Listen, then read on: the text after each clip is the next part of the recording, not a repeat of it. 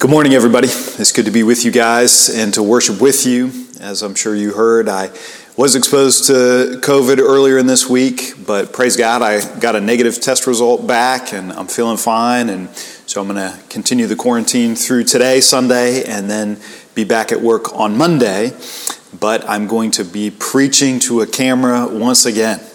And so if the Lord wills, He will speak to us all the same through His Word, through His Spirit. And we've got a heavy text this morning. It's from Acts chapter 7. I realize it's Valentine's Day, and I realize that this is a heavy topic for Valentine's Day. But from Acts chapter 7, we are going to study a theology of martyrdom. So I'm going to read for us Acts chapter 7, beginning in verse 54. Now when they heard these things, they were enraged, and they ground their teeth at him. But he, full of the Holy Spirit, gazed into heaven and saw the glory of God and Jesus standing at the right hand of God. And he said, "Behold, I see the heavens opened and the Son of Man standing at the right hand of God." But they cried out with a loud voice and stopped their ears and rushed together at him. Then they cast him out of the city and stoned him.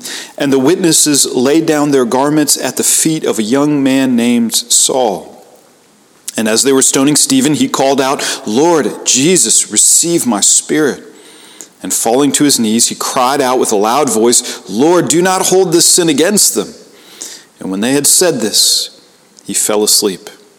And Saul approved of his execution. Let's pray together. Lord, life is so short. It is so momentary. It is so fleeting. It is like sand in our hands that falls away.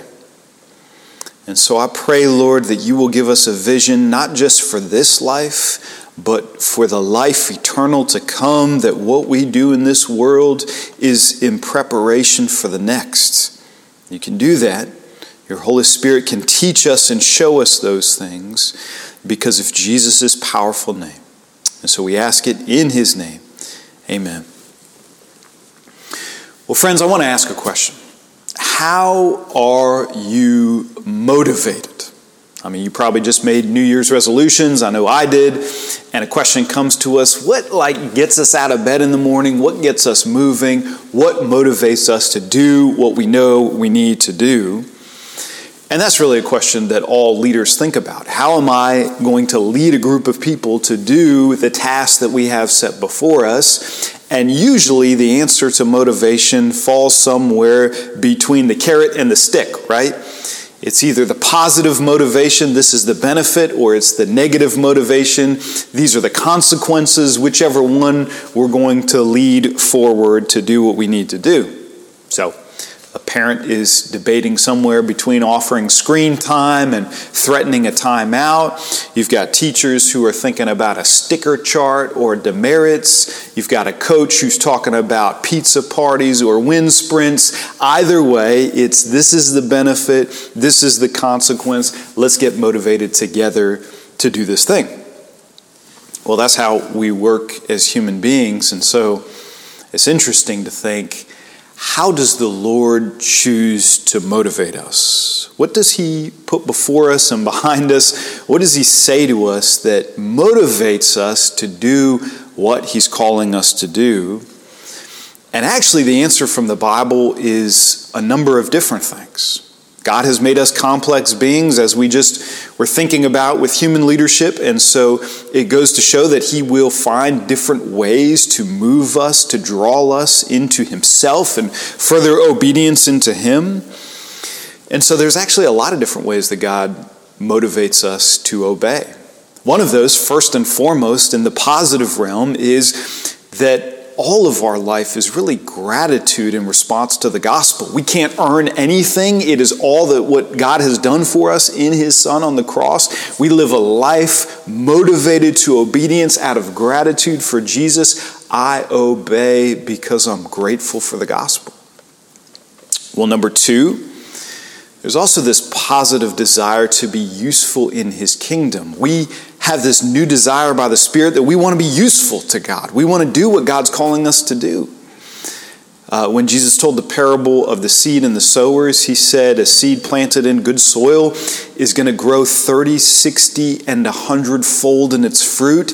And who among us in the church doesn't want to bear 100-fold fruit for the kingdom? We have that desire that God has put in us. And so I obey because I want to be useful. Well, there are also negative motivations for obedience. That God tells us that he disciplines us at times when we disobey. He says in Hebrews that, of course, God disciplines us because he's a loving father, and what father wouldn't discipline his kids? And so that actually becomes a negative motivation. I obey the Lord because I don't want his discipline. I don't want him to show me the hard way how to obey him. Well, it's interesting to think about all those ways that God motivates us, but today we're talking about a fourth motivation, once again in the positive side. Most of these are in the positive side, to obey the Lord, and that motivation is this: you and I will see Jesus. We're going to see Jesus face to face. I obey because this light, momentary affliction will fade, and my all and everything will be the spotless, glorious face of Jesus forever. That motivates obedience. I mean, this has captured the imagination of the church for millennia. We can't see the triune God now, but we will see him soon. And biblical writers have been talking about that over and over again for thousands of years. Job says, even after my skin is destroyed, yet from my flesh I shall see God. King David said, as for me, I shall behold your face in righteousness. Paul says, for now we see in a mirror dimly, but then we shall see face to face. The Apostle John in the last book of the Bible said, behold, he is coming in the clouds, and every eye will see him. This promise has tantalized the church for all time. And if it is true, if it's true that we will see Jesus face to face, then we must ask this question that will come back again at the end of the sermon. What act of obedience, what act of sacrifice, what cost to ourselves can this vision not sustain? That, friend, you and I will see the Lord. Let's talk about Stephen. Let's talk about his story. I've heard the Christian life described as a blank contract. Maybe you've heard this before, but when we're called to be a Christian, you simply get this contract, metaphorically, that says God's calling on your life at the top, and then it's a blank piece of paper, and at the bottom there's a place to sign your name, meaning you sign it before you ever know what God is going to call you to do. You don't make any negotiations. You don't offer any kind of trade-offs. You don't make any kind of deals.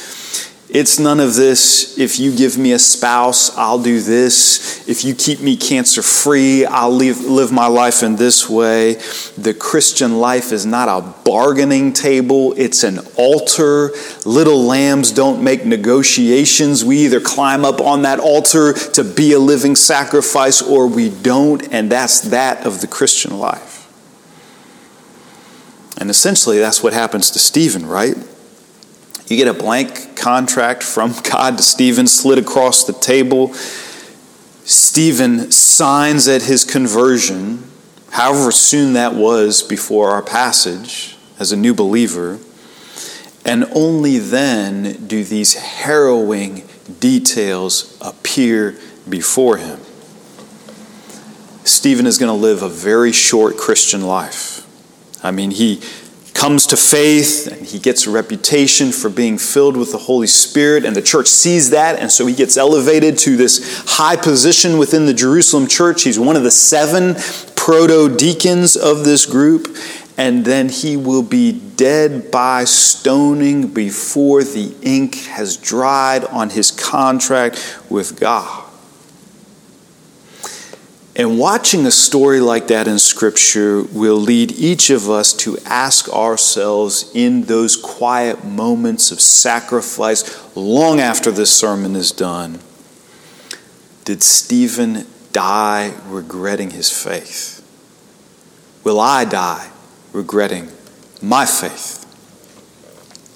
Well, after Stephen was named one of the 7, we've studied his life and the few details that we had. He throws himself into this mercy ministry. He's been given the task of daily distribution of food to widows, and he does that, and he's talking about Jesus wherever he goes until the authorities say enough is enough. We're tired of hearing about this. They go, they arrest him, they charge him, ironically, with blaspheming God. That's where we saw him dragged before the council.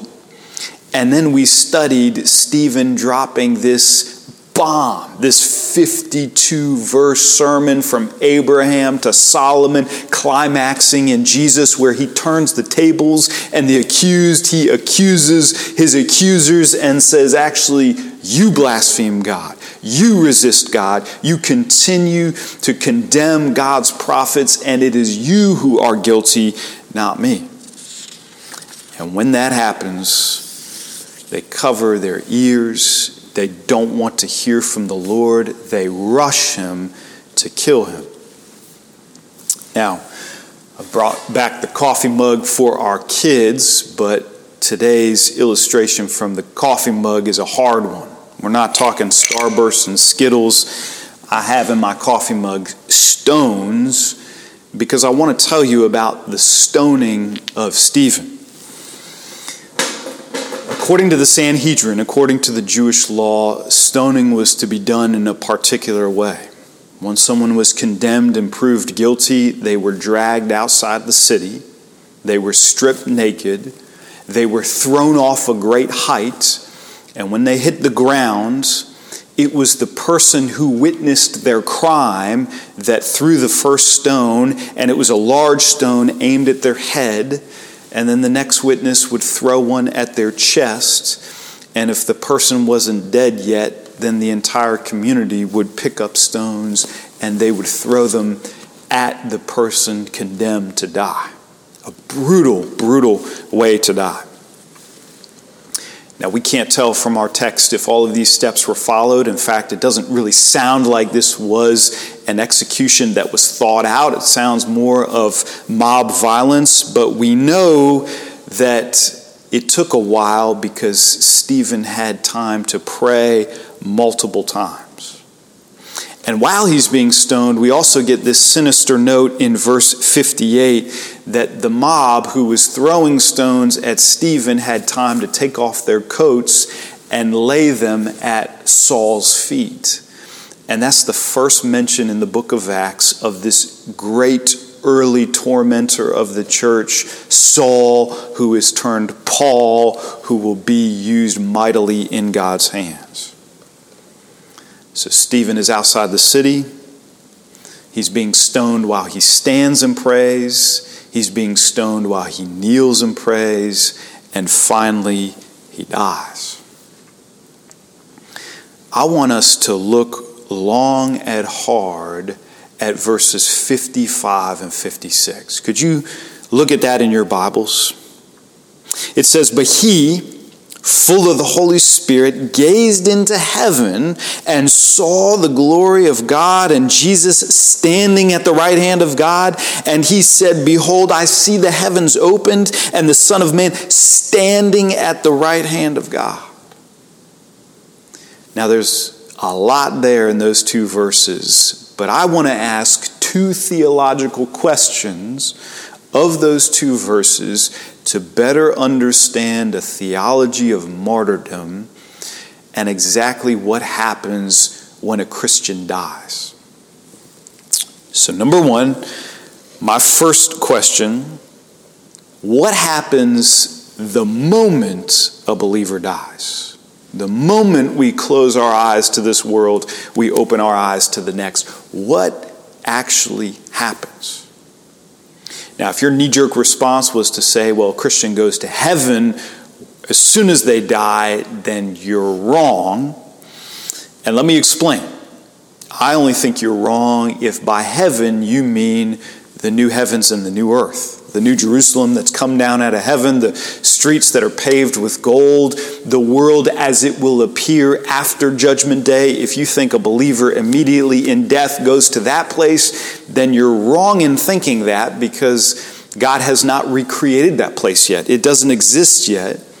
That's the everlasting state that only comes at Judgment Day. The Bible says on Judgment Day that the dead will be raised, the living will assemble, God will separate the sheep from the goats. Those who have trusted in Him in this life, they will enjoy that new heaven and new earth and new Jerusalem with the tree of life before God's presence forever. And those who have rejected Jesus in this life, they will be cast into a lake of fire in torment and suffering forever. And that will happen for all eternity in the eternal state. But those two places don't exist as they will exist. There's a different way in which they exist now, which theologians call the intermediate state, not the everlasting state. And so there's a lot of disagreement on what happens as soon as a person dies. And some theologians, they speculate that because we have this intermediate state, maybe there's something like soul sleep. Maybe when a believer dies, they enter this dreamless sleep, and they only wake up on that last day, Judgment Day, in which they will then stand before God. Some others speculate that maybe as soon as we die, we enter this netherworld that's like this soul-searching phase, that those who didn't trust in Jesus in this life, they now have a chance after death to then convert and to trust in Jesus for their salvation. Others say, hey, maybe this intermediate state is a place of purgatory. Maybe this is the time where we begin to do penance for our sins, even if we're saved. Well, our passage here in Acts chapter 7 joins a bunch of other passages in Scripture that refute all three of those and agree with other scriptures that explicitly say to be absent from the body as a believer is to be present with the Lord. Just like that parable Jesus told of the poor man Lazarus and the rich nameless man, to close our eyes in this life, in death, is to open our eyes in a conscious eternity. And for the believer, even though the new heavens and the new earth has not been recreated yet, we will be ushered into God's presence immediately with joy to then wait with Him for that hour He has not revealed for Judgment Day. God can say to us in death, like He said to the thief on the cross, son, daughter, today you will be with me in paradise. That happens the moment we die. My second question might sound like an odd one. My second question from this passage: why is Jesus standing? Why do we see two references to Jesus up on His feet, standing? Now, I ask that because there are dozens of Bible verses that teach us that when Jesus ascended into heaven after the cross, after the resurrection, in His ascension, He sat down at God's right hand. I get that from places like Matthew 26, Mark 16, Luke 22, Romans 8, Colossians 1, Hebrews 1, 8, 12, Psalm 110, Ephesians 1. I could go on and on and on. They all say what Hebrews 10:12 says emphatically. But when Christ had offered for all time a single sacrifice for sins, He sat down at the right hand of God. Jesus says this about Himself in Revelation 3:21. The one who conquers, I will grant to him to sit with me on my throne, as I also conquered and sat down with my Father on His throne. Which is why when we do the Apostles' Creed, we say week after week, He ascended into heaven and is seated at the right hand of God, the Father Almighty. Now, the reason that Scripture is so emphatic about this is because Jesus' ascending and sitting at God's right hand spells absolute completion. When he died and rose again from the dead, it is finished. There is nothing else to be done. And Jesus has assumed this seat because there's no more work for him with respect to our salvation. To use an absolutely absurd parallel, if you worked all day in the yard on Saturday and you pruned and you weeded and you chopped wood, and then the day was coming to an end and you lit a fire pit and you grabbed a drink and your book and you sat down, that's the universal sign to wife and kids, I am done for the day. I'm absolutely done. Don't tell me about another project. Don't tell me to hang something or pull something or deal with something. I am done. That's the absurd parallel to Jesus, who is seated at God's right hand. When the devil whispers to us, it's not finished, he's not done, your sin is distancing you from God, and you're not sure if you will be saved, you answer him, I believe in God the Father Almighty. I believe that Jesus has ascended and has sat down at his right hand, and it is finished. But no sooner do we have a theology of Jesus' heavenly seatedness than we hear twice, not once but twice in our passage, Jesus is standing. As in, no sooner had he sat down than he got up. Jesus was on his throne. He ascended in Acts chapter 1. He sat down next to his Father and had been there for all this time, we can presume. But now he is standing again. And it won't surprise you that commentators don't exactly agree on this, but most of them swing towards the simplest reading of this passage, that in some just marvelous, beautiful, awesome way, Jesus is watching his servant Stephen. He sees that he's about to die. He stands up from his throne, right at the edge of the dimension of heaven, so that he might readily receive his servant into his presence. Can you imagine? And I wonder if Jesus said to Stephen, not in our passage, but what he says in his parable, that he will say to us, well done. Well done, good and faithful servant. You have been faithful over a little. I will set you over much.